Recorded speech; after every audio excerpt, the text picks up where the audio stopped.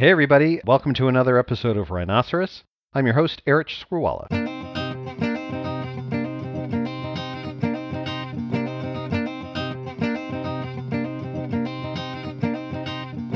I want someone leading the country who's saying, let's try it differently because we're not afraid of failing, that we can make our healthcare system better. We can take care of our health providers better.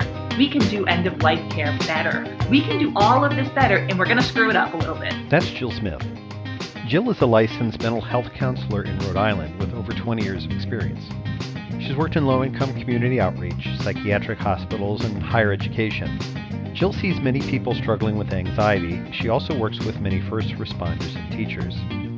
In the clip, Jill's talking about the need for leadership and fearless innovation. Leadership was a recurring theme of the conversation that Joe and I had with Jill. The void of federal leadership in this pandemic has been obvious, and it's tragic. How many lives did we lose because our leaders refused to lead? We may never know. I didn't realize, though, that the lack of leadership affected me too. That became much clearer this past Saturday night, the day after our conversation. On Saturday, President Barack Obama addressed high school seniors on national television. And in a few short minutes, he offered us so much of what we've been missing. He was honest about the uncertainty we're all facing. He was empathetic to the hardships that we're all enduring. And he was optimistic at the resiliency of the American people to meet the challenge of the moment. It's not fair to expect our leaders to have all the answers. It's not fair to demand that they be perfect, that they always make the right decision. But it is fair to expect that they tell us the truth, even when the truth is scary. It's fair to expect them to understand how we experience the world. And it's fair to ask them to reassure us in uncertain times. President Obama reminded us what leadership looks like on Saturday. It's now our job to remember that and demand better of our leaders in the future, and to vote them out when they fall short. Hi, everybody, and welcome to today's episode. I'm happy to be joined by my good friend, Joe Luciano. Joe, how you doing? Good, Eric. How are you? I'm doing fantastic. It's a beautiful day today, isn't it? It absolutely is. And Joe and I are also joined today by Jill Smith, who is a therapist in Rhode Island. Jill, how you doing? I'm good. Hi, Eric. Hi, Joe. So I thought, Jill, we would start just by, I'm really interested to know, as a therapist, what your experience has been over these last 8 weeks. What are you seeing things that are different than you normally see? What are what are some new kinds of issues that people might be having? So I think the true answer is it's been evolving. I think there's been themes and patterns, and as the weeks go on, those themes and patterns shift and change. Mm. And so at the very beginning, the first couple of weeks, I think it was a matter of people accepting that there's change and there's how do we adjust, and there's a little bit of panic, but there's also a little bit of excitement and motivation that comes with that. And different kinds of people with different kinds of coping skills were managing in different ways. But as we've evolved, what I was saying this week to most of my clients was this feels like a third wave. Mm-hmm. Feels like a third wave now that there's some sense that this is going to go on for quite some time, that it's hitting people in a different way than it was in the first two phases. The first phase of acceptance, the second phase of sort of adjusting and figuring out a new normal and coming to a place where people could sustain this for a chunk of time. I think the idea that this, now that some of the states are lifting a little, but even when they're lifting, that our actual everyday life is going to be different for at least the foreseeable future is hitting people differently.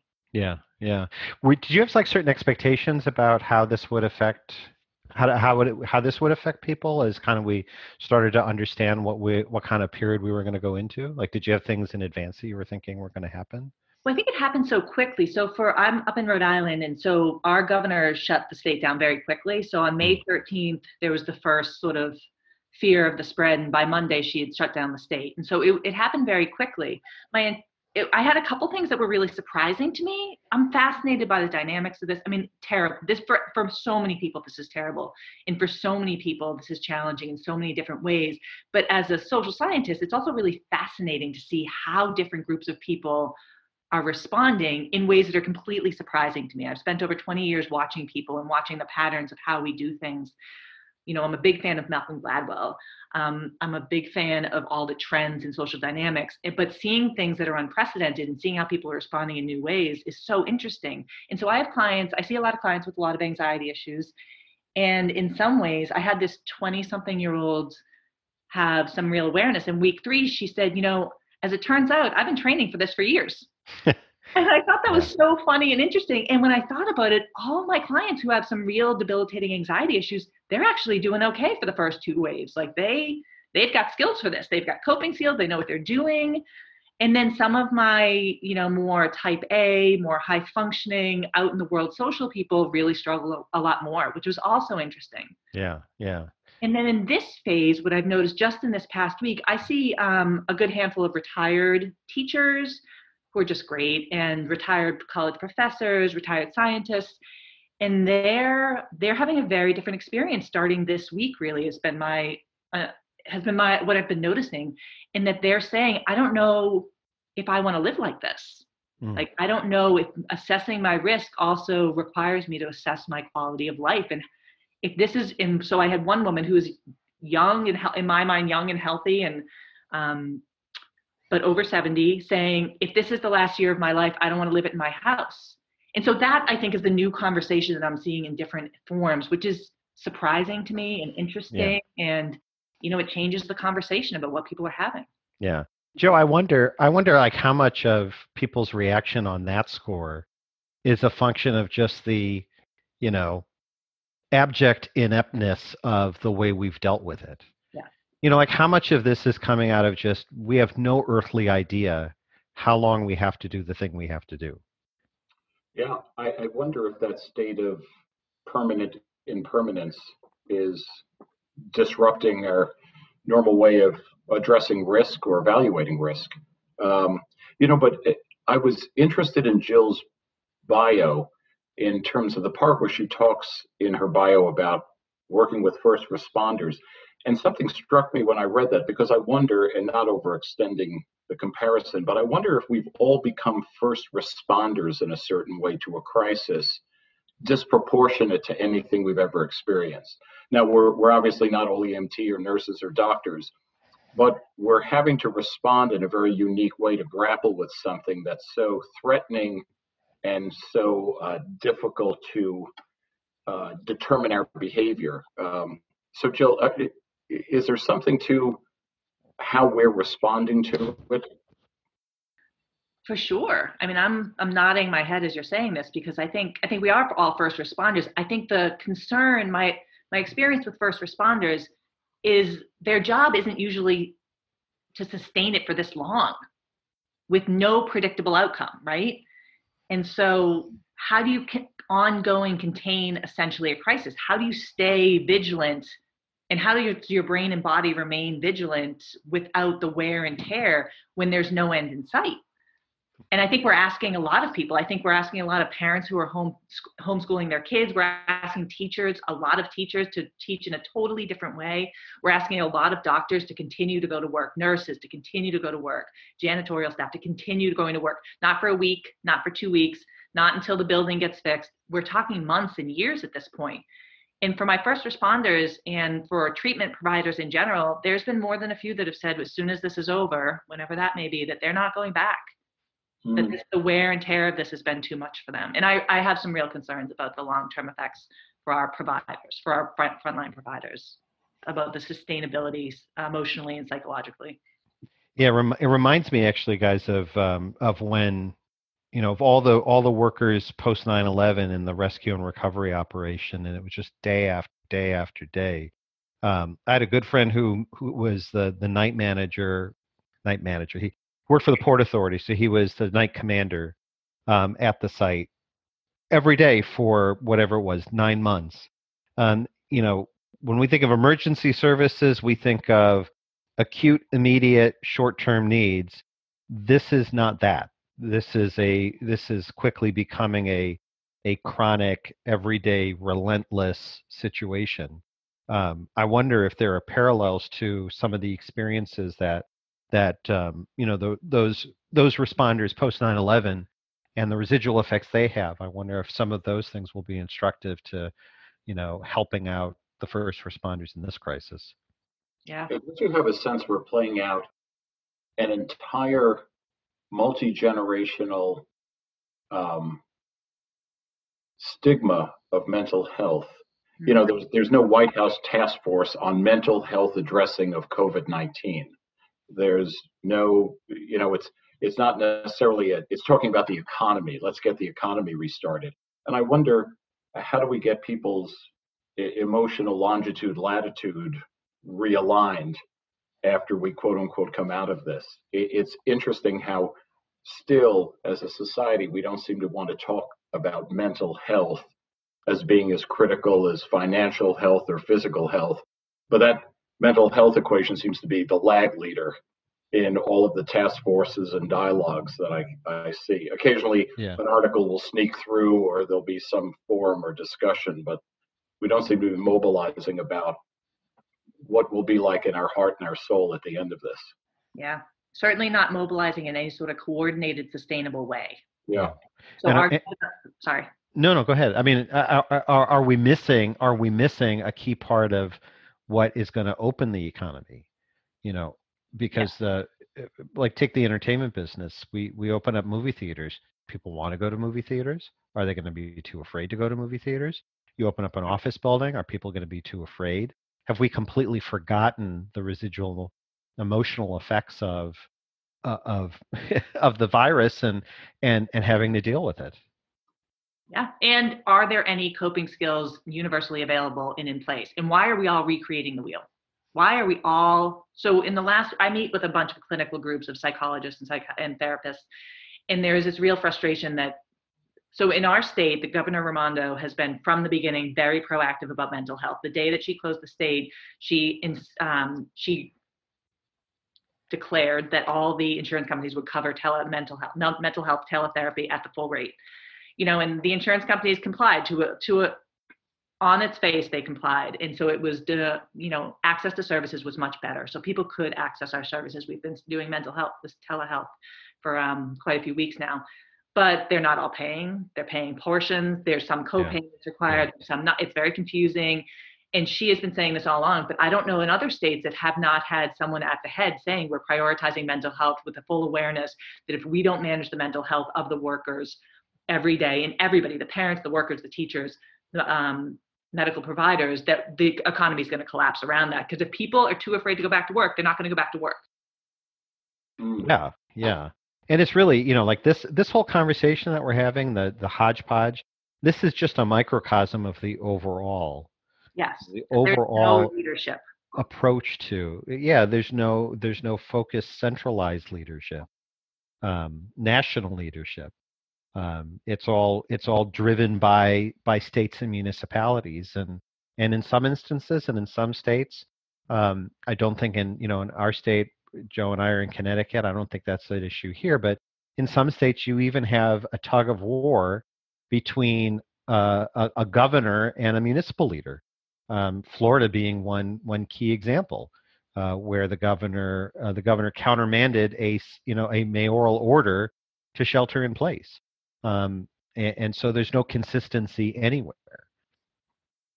Hey, Jill, as a clinician, then what do you make of, unfair question, but what do you make of showing up in Michigan at the state capitol with weapons to make your point that, give me liberty or give me death?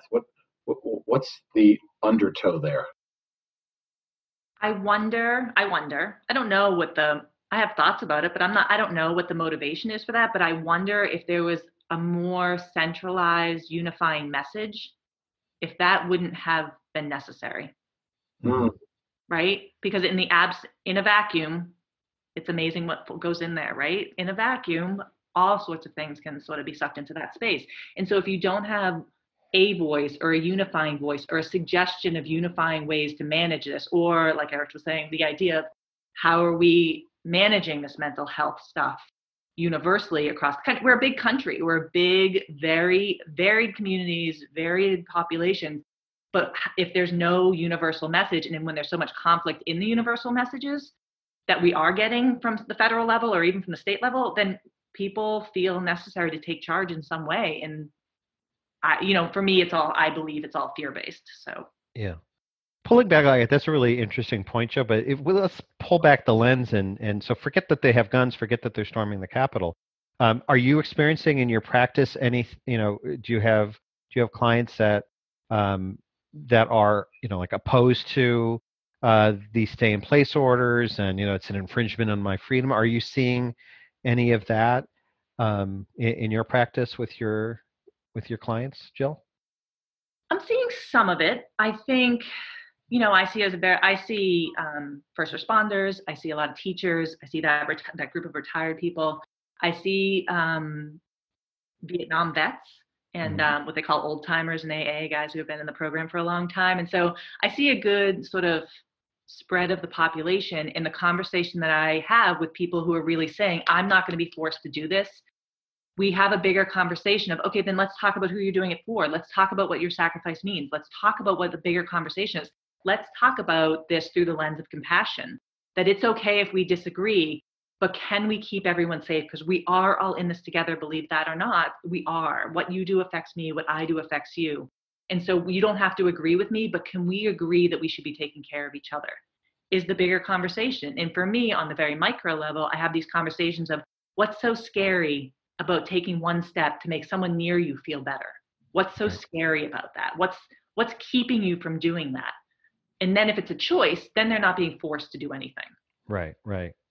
Because guys, to me, Joe, it's like the gun thing. The armed terrorists at the Capitol and storming, there's a whole layer. To me, there are multiple layers to what's going on there.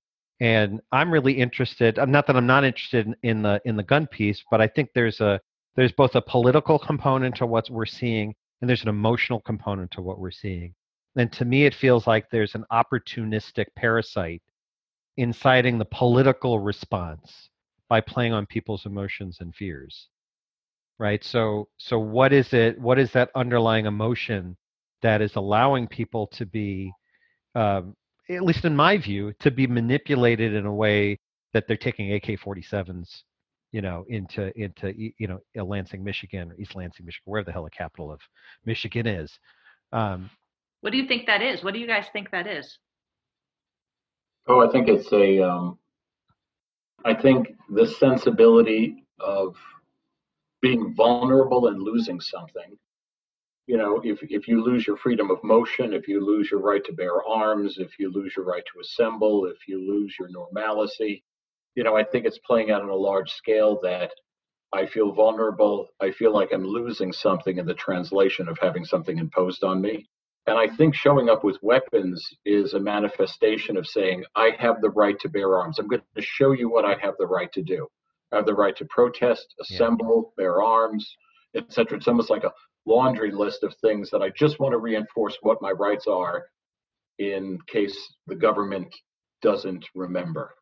Yeah, I think there's a lot of fear inherent in these responses, and I think the fear relates back to what was tapped in 2016 that elected Trump, a fear of a loss of a sense of self, defined through defined through a lens of nationalism, and a kind of nationalism that no longer exists because United States is not the same country it was 50 years ago. And I think it's an easily tapped emotion that can lead to these kinds of political reactions that lead to, I'm going to grab my AK-47, I'm going to go down to the courthouse, or I'm going to go down to the Capitol. But I think at its core, it's fear-based.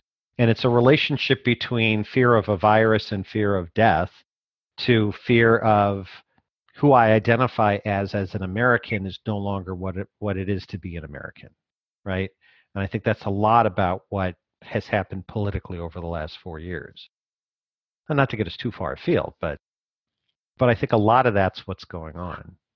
Whenever I see the coverage of protests like this, I keep thinking the phrase that keeps ringing through my head is people repeat themselves when they feel like they're not being heard.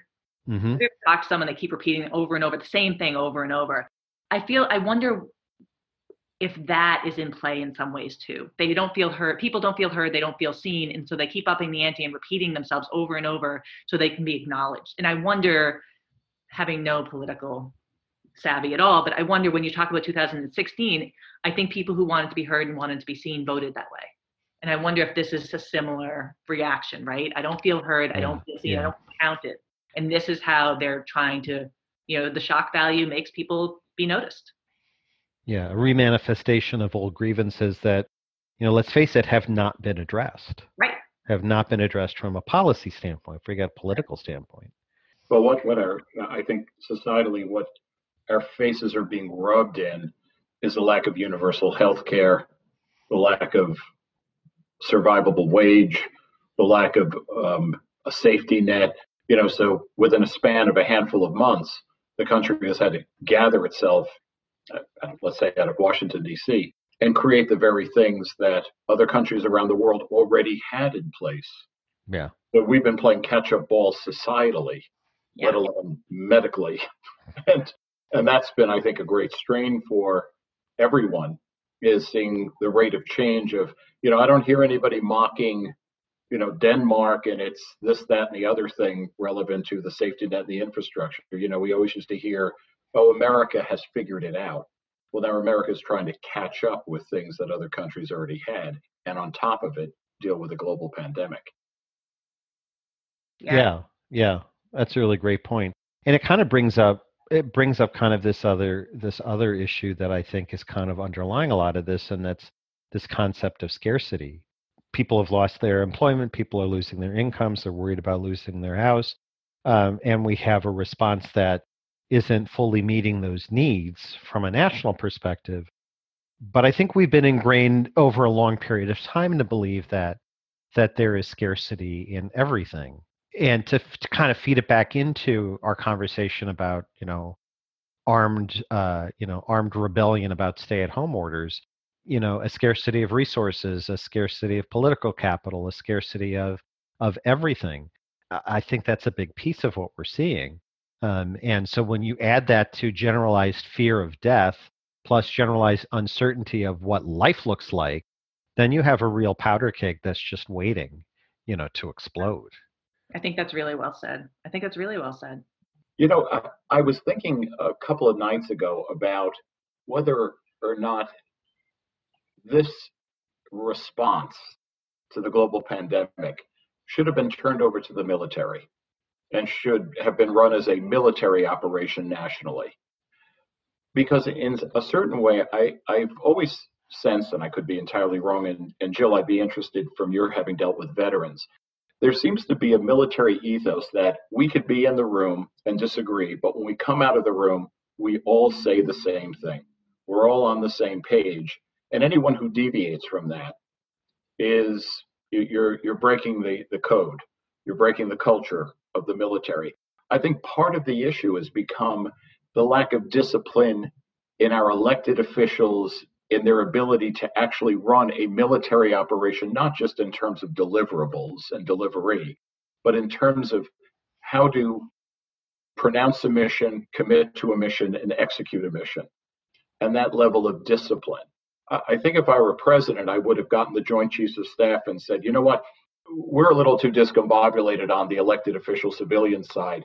We need to turn this thing over to you guys, run this like a military operation. We're at war with a virus, figure out how to win the war, and then march in single file, because you guys are good at that. You're good at commitment, execution, and one voice.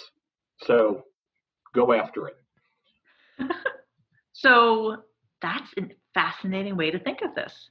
But I wonder if this just circles right back to what we were originally talking about, which is the military functions in a framework of a unifying singular voice that they all act in support of, right? Yeah. That in and of itself, the trickle-down effect of that is order.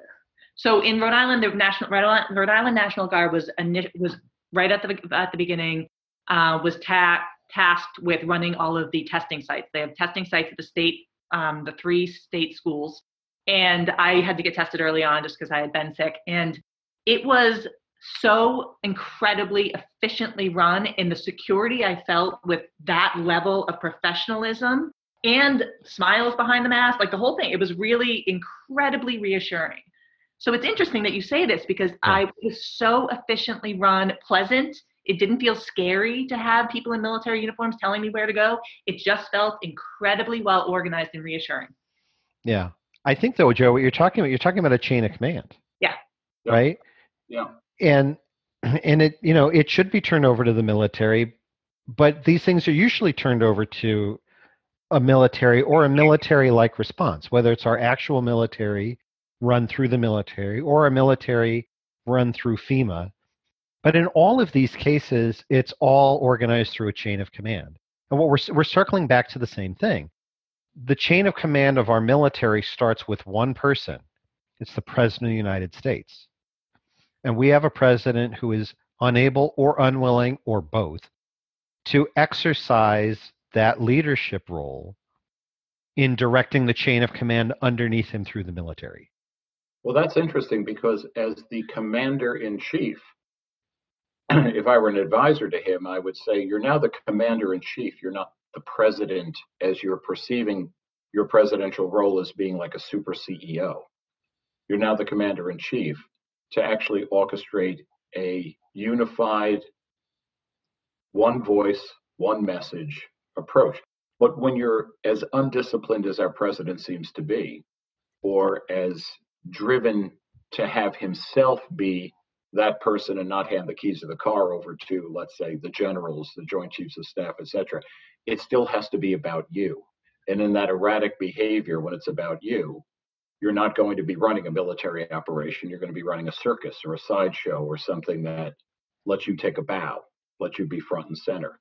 But there does seem to be something about the fact that there's been the allowance to have dissent as to our response. Like I always have a sense in reading books on war and how the military operates, that once you commit to the mission, you're committed to the mission.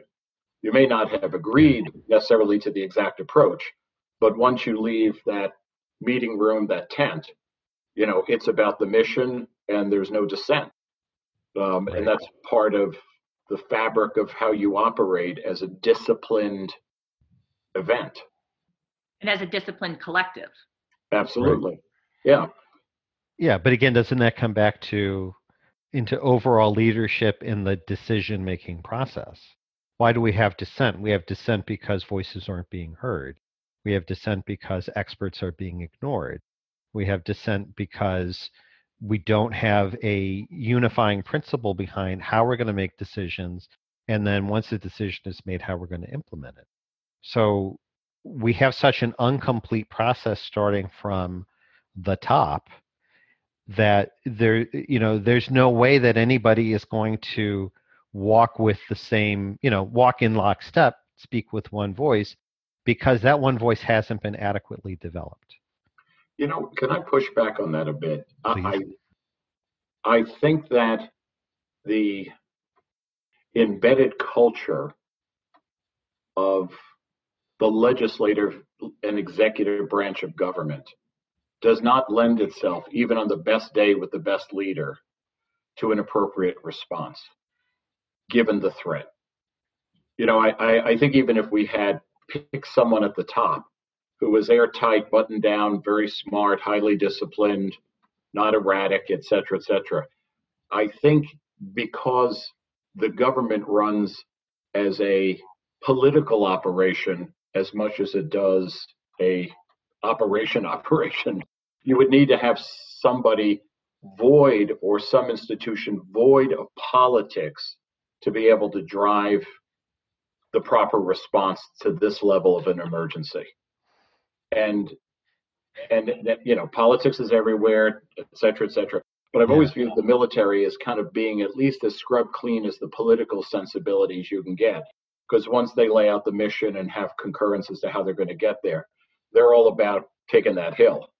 Mm-hmm. They're not about having a lot of public displays of public debate and disagreement, et cetera. So it's almost as if, doctors aren't political in my mind. They're battling an illness. Clinicians like Jill are not political. They're attending to people's health.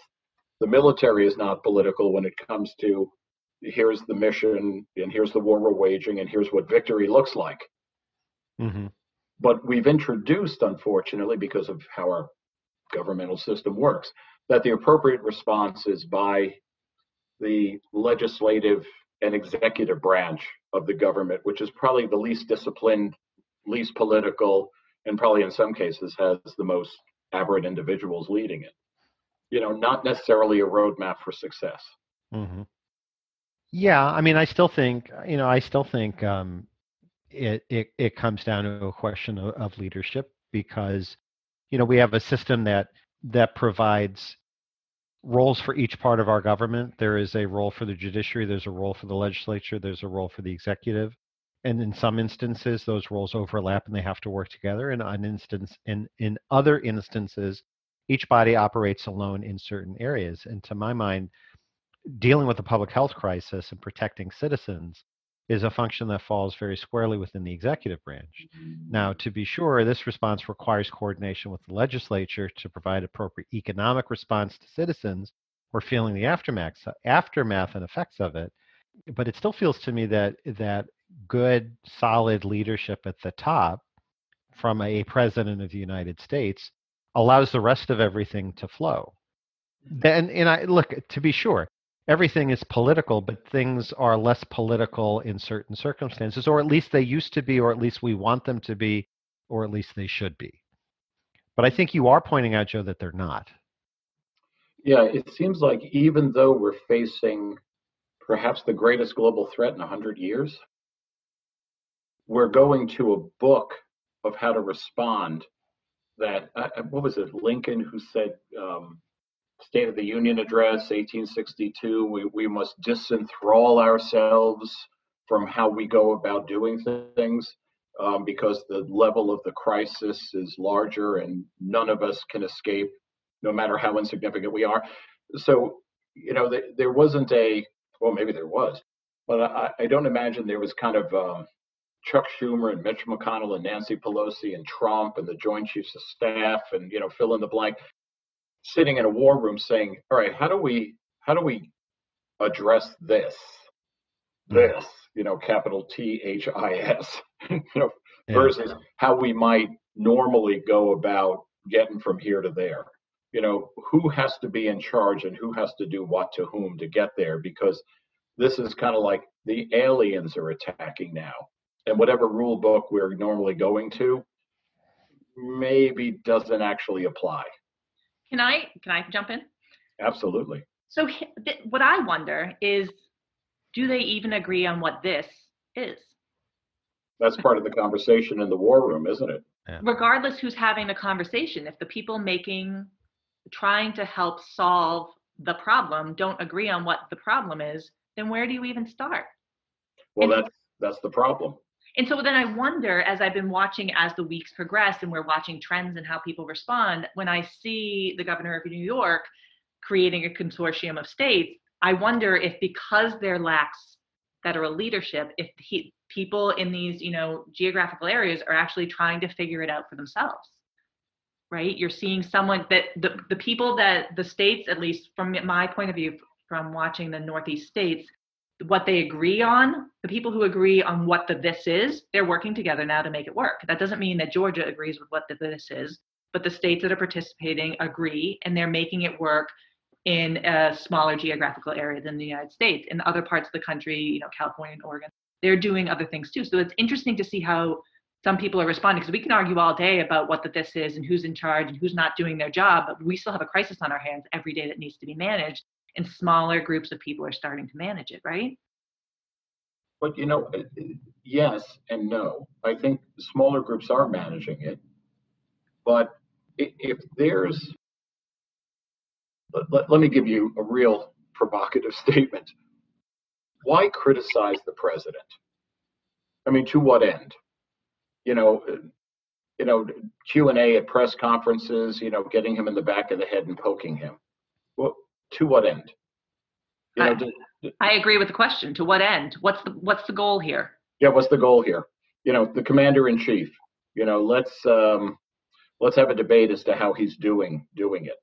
I would wonder if I were facilitating a conversation in the basement of the White House amongst Pence and Trump and Schumer and Pelosi and Mitch McConnell and the Joint Chiefs of Staff, I feel like, okay, we have to act like there's no room for criticism. We're going to agree on a game plan, and there cannot be any politicalization in any way, shape, or form. We can't have any deviation, because the normal rules would say, here's how we're going to behave. And this is an extraordinary threat. Extraordinary. From a clinical point of view, when I watch, when I can watch the news conferences, I don't understand why so much energy is being expended unnecessarily in ways. When someone tells you who they are by their behavior and their language, you should believe them. The expectation that someone's going to change suddenly with no motivating force is unreasonable and a waste of your time. Yeah. And so then instead of putting more energy in, you respond smarter, right? You figure out what is your actual goal, what is the means to the end to get there, and how can I, with humility, get there for the greater good. Mm-hmm. Yeah. And so I don't understand the poking of Trump. If you expect him to suddenly respond differently, I think that's incredibly short-sighted. Well, I mean, I think the regional approaches certain governors have taken is their way of saying, I think, Joe, we don't really care what you say or what you think or what you suggest. We're not going to try and poke you. We need to deal with a real life crisis on our hands. People are dying. If you're not going to lead, we're going to do it ourselves. But that's because they filled a void, didn't they? They did, yeah. No, they didn't push back on a thing. There was no thing. There was no thing to push back on. Exactly. There's no thing to push back on. Yeah. So, the federal government in some way absolved itself of having to provide national leadership and left a void. So states started filling it in some ways, depending on the party affiliation of the governor or the party affiliation of the legislature or the conservative or liberal nature of the relevant court, Wisconsin, for example. Mm-hmm. So at the front end of the crisis, there was a lack of imagination in how to address the crisis, and people fell into their places and spaces, their roles, and I would submit the media did as well. And has continued to. Yeah.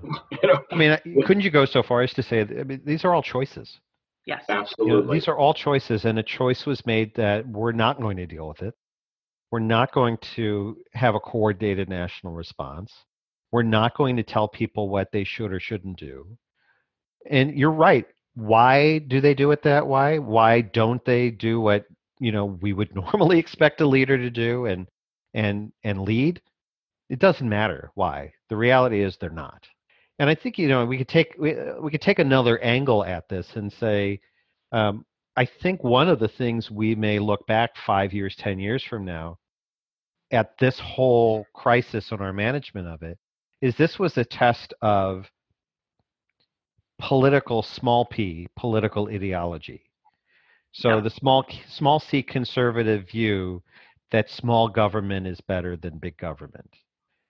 The small d democratic view that government has a role in how we deal with things as a society. I think you're seeing that philosophy play out not at a national level but at a regional level. You have Democratic governors who in New York and in Connecticut and around the Northeast who are digging into creating a top-down approach to a coordinated approach to dealing with the crisis.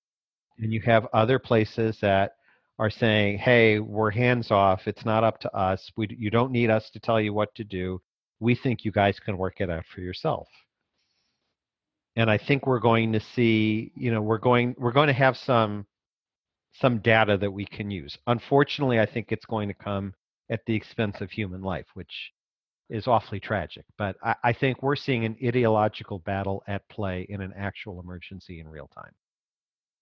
Do either of you I have a sense of urgency around the idea that so much energy is going into that piece, when if there was a different structure in place, we could really be innovating. We really have an opportunity to change the structure of what's not working. If there wasn't the fear of all these political pieces and these divergent feelings about what makes us American and what makes us able to live in America, I feel a sense of urgency, kind of like we have spoken about before, about right after 9/11. There's a sense of urgency that we could do things differently. We potentially could do things more efficiently, we could innovate better. We could make some real changes. I mean, the fragility of our medical system is an embarrassment. And this is not going to make it better. And we have got to become creative. And we have got to start considering innovation. But I wonder how much we're stuck in the mud about trying to get out of this unproductive old conversation, that we're missing our opportunity. There are some clever people out there who have some really good ideas, but how do we really get any momentum under that? Because we're playing catch up all the time. Yeah, and the old arguments and old way of thinking, you get the sense it'll return in force once the crisis is over. You know, that there'll be different opportunities maybe to, I'm not sure how you go back, frankly. I'm not sure when you provide the kind of assistance to the general population and you think that that's going to be something that you turn off after a couple of more months. Like, how do you go back there? Like I wonder if unions will become more pronounced and more prevalent, if people will be demanding things more because now they recognize how many safety nets didn't exist. Yeah. Now it's right in front of them. Well, I think there is no back to go to. That doesn't exist anymore. And who we are globally doesn't exist anymore. So there's no going back, right? I read this fascinating article, I wish I could remember where it was from, about how what people are struggling with is that the only thing that currently exists is the present, right? Our past is completely unrecognizable at this point.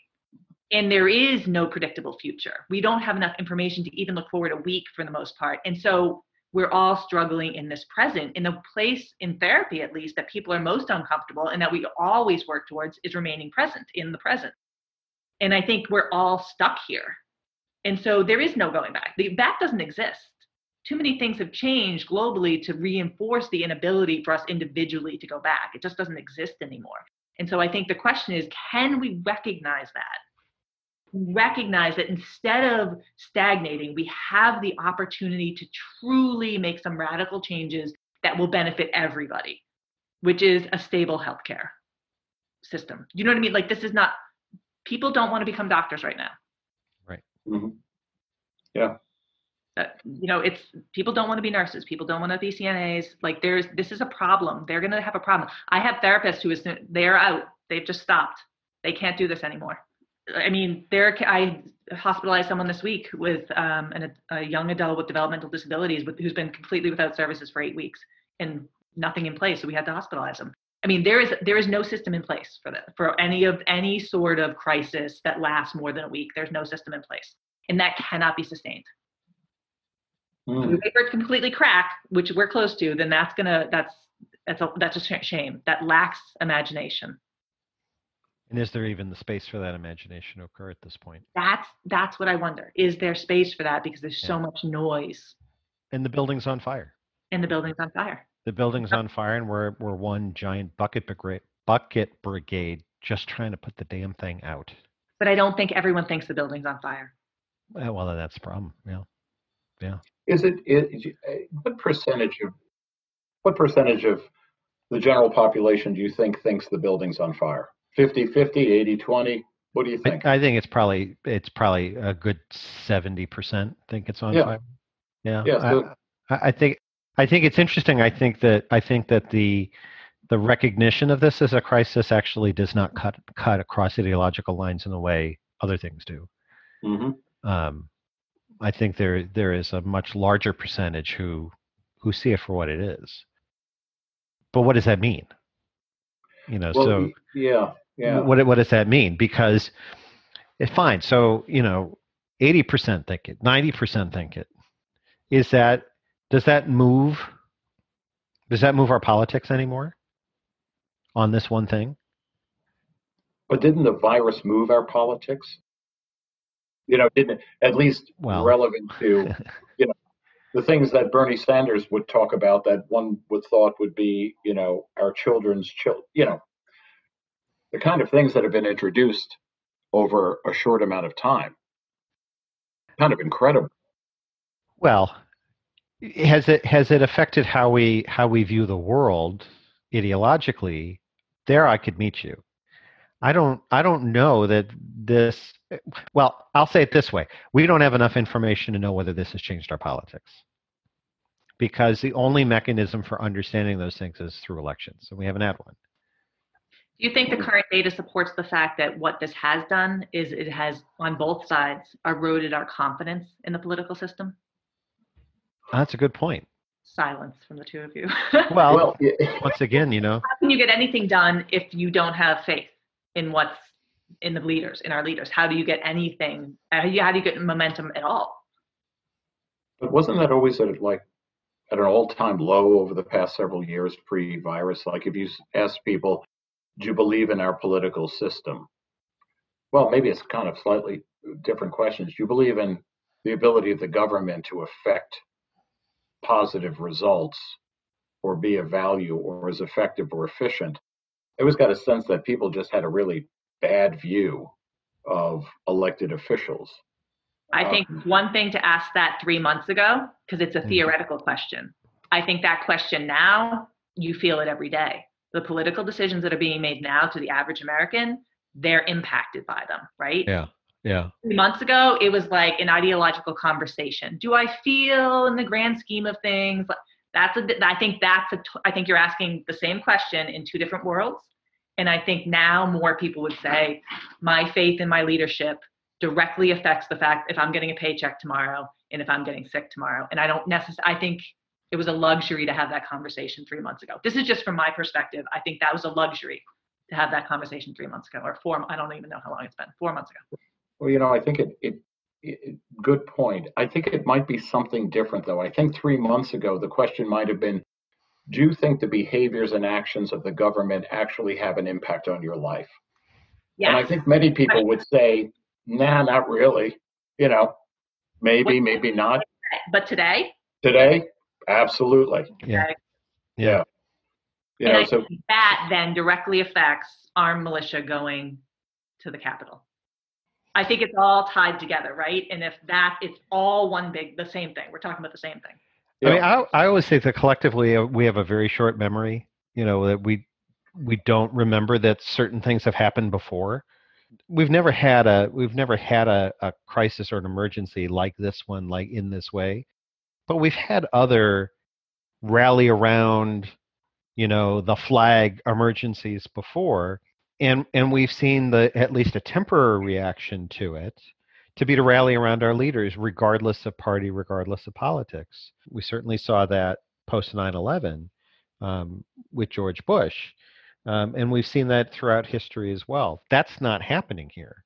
And so, is this going to undermine an already shaken faith in government? I guess my question is, are people going to start to redefine what government is? Mm-hmm. Because there is a serious divide between how one might view, say, Andy Cuomo versus how you might view, national political leaders, whether it's the president or Nancy Pelosi or Mitch McConnell or Chuck Schumer. We're seeing a big divide in that and how people view those political systems. Wait, do you mean Andrew Cuomo, our next president of these United States? That Andrew Cuomo? Guys, I don't. Can I get a hallelujah and an amen? We're not. This is not the political show today. This is, but I mean, now that's a situation where we have absolutely no memory whatsoever. Like, this is the same guy from a year ago. He's the same guy. To Jill's point, he's the same guy. No, he doesn't. He's the same guy. It just so happens that his brand of whatever it is he does is really effective in a moment like this, where everyone is paralyzed and says, I need somebody to make me feel better. I need somebody to take charge, fix it Ralph kind of guy, get her done, because I need to feel better. Yeah, but let me connect dots to something that Jill said. If we're going to come out of the other end of this completely changed, different, To Jill's point, there's no back there to go back to, Yeah. right? Yeah. Then why not Andrew Cuomo? So I know very little about Andrew. I mean, I know some. I know enough. I've left Eric speechless. So I'm going to jump in here. So what I would say is, why can't it be that this is what he's really good? He's done a really good job stepping in this way, and why can't that be the thing we use him for?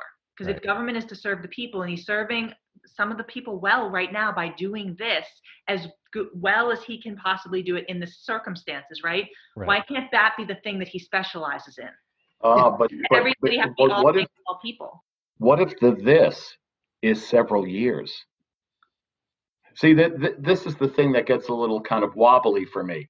It's if this is a completely different world, and this is going to be several years, and it's going to look a bit like emergency, crisis. Why wouldn't he make a good president? Wouldn't he make a good virus czar? Why limit it to virus czar? Why not make him president? I think if you go to Texas, you're not going to get the same response. But we're not from Texas. It's just us East Coast folks banging around. Well, I'm not talking about electability. He would be the president of Texas too. Well, Texas is going to secede from the union anyway. I have some friends who live in Texas now. They've been there for about 5 years, and there's something in the water that they all drink. And it's interesting. So then I said, what do you think? What do you think about what the Northeast is doing? And it's fascinating to hear. I'm fascinated when people's opinions are different from mine. I'm fascinated that I have a limited experience in the world and that my exposure is from the Northeast. But I think, isn't this how we, with very little understanding, but just to clarify, isn't this how we got here in 2016? We failed to see the big picture. We failed to hear all the voices. Just because we think Andrew Cuomo is doing a great job does not mean the rest of the country believes us. Well, of course. I mean, come on, Jim. Of course. So I guess did you crack open the fortune cookie of obvious things? Have this conversation and pretend like one person is the end all be all of all things in the United States. We're way too late for that. I was just trying to drive you to the store. I was just asking a question about Andrew Cuomo. Yeah, let's face it. Like trying to, like saying Andrew Cuomo should be president because he handled New York State's response to the virus is like saying, this guy's good on TV. Let's make that guy president. Oh, no. Come on, guys. No, you're letting a little bit too much of air out of his balloon. But maybe isn't that part of the issue with we want everything from one person? Isn't that part of the problem? Yeah, that's what our president is supposed to be, isn't he? Says who? Says how we think about our president. That's why we're so disappointed in Trump. He's incomplete, or Steve Bannon said, he's an imperfect vessel. Well, so here's the thing. When I get a lot of referrals, right? I get just on the micro level, I think as we do everything is how we do everything, right? And how we do anything is how we do everything. So I get a lot of referrals across the board. And there are things that are interesting to me. I have an obligation to never treat anyone that I am not qualified to treat. Right? Mm-hmm. Like that's a basic thing. We don't pretend we know stuff we don't know. That doesn't mean that I'm not then responsible for finding them a good provider who's going to treat them with whatever they need, whatever needs they have, I can figure that out. But pretending that anyone can be all things to all people, regardless if you are me or you're the president of the United States, there's a sense of responsibility that I don't know this, but I'm going to find the best person to do this, and I'm going to put her in place and let her do that. Like, why can't that be the truth? So who is that person, Jill? I don't know. Like, but can there be some kind of consensus? Can we say, Andrew Cuomo, you know what? He's got a system in place. Let's take his system and we'll let all the regions modify it to what's best for them. But let's start there. Well, you know who my choice would be if that were the definition? Hillary Clinton. Mm-hmm. The country does not, well, the majority of the country agrees with you, but the majority of the electoral college. By about 3 million, give or take. Give or take. I think being humble and humility is an incredible strength. And I think we lose that in the popularity of our culture. So who do you guys think was if you could go kind of through the card catalog of the last X number of presidents, who you would like to have in charge of this now? What president would you like have be sitting in the Oval Office? What are we spinning the roulette wheel? I know. Yeah, so whatever you guys think. This is Come dangerous. on, come on. Step out of your comfort zones. I know you can do it. Come on along with me. I'm a big fan of Barack Obama putting smart people in smart places. How about you, Eric? I know you're not easily fooled. It's not, on some level, it's not reasonable to expect that one person can handle all that's involved in all of this. But that and that requires a certain level of humility, right? To be able to say, I need people that are smarter than me in lots of different areas to take over certain portfolios in my name and on my behalf and on behalf of everybody. Through the lens of innovation. Yeah, through the lens of innovation. And I think that quality, I actually think that quality has been present in a number of presidents, regardless of ideology.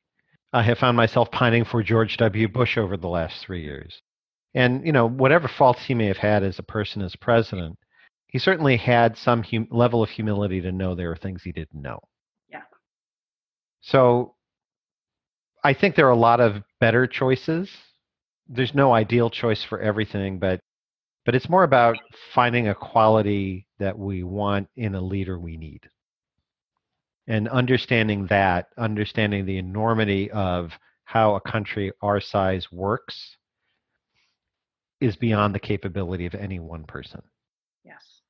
And unfortunately, I think oftentimes we have political expectations, whether that's what we're putting on as an electorate or whether that has been a mantra adopted by the political class in our society, that you have to be some combination of Albert Einstein and, I don't know, you have to be the know-it-all, the Ken Jennings on Jeopardy. You have to be able to do it all yourself and be infallible, not make mistakes, always have the right answer, and never be at a loss.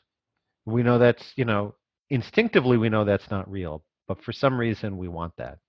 So my 16-year-old, before this happened, when Elon Musk came out with his truck, his like SUV. Now Elon Musk has his own issues, but let's just say, so when that came out, we could do an hour on Elon Musk.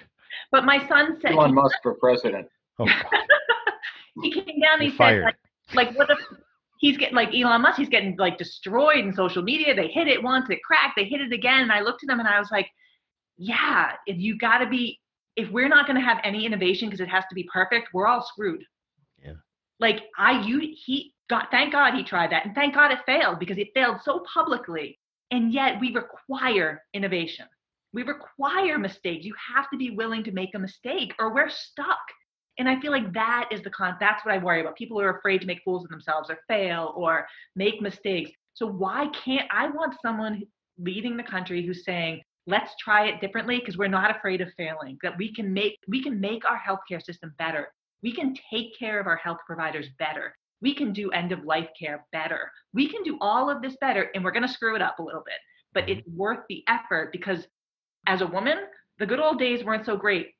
I mean, and I'm a white woman, so it's a lot better for me than it was for a lot of people, but the good old days is no reason to stay there. We should keep moving forward. We're going to get stuck or we're going to fall apart.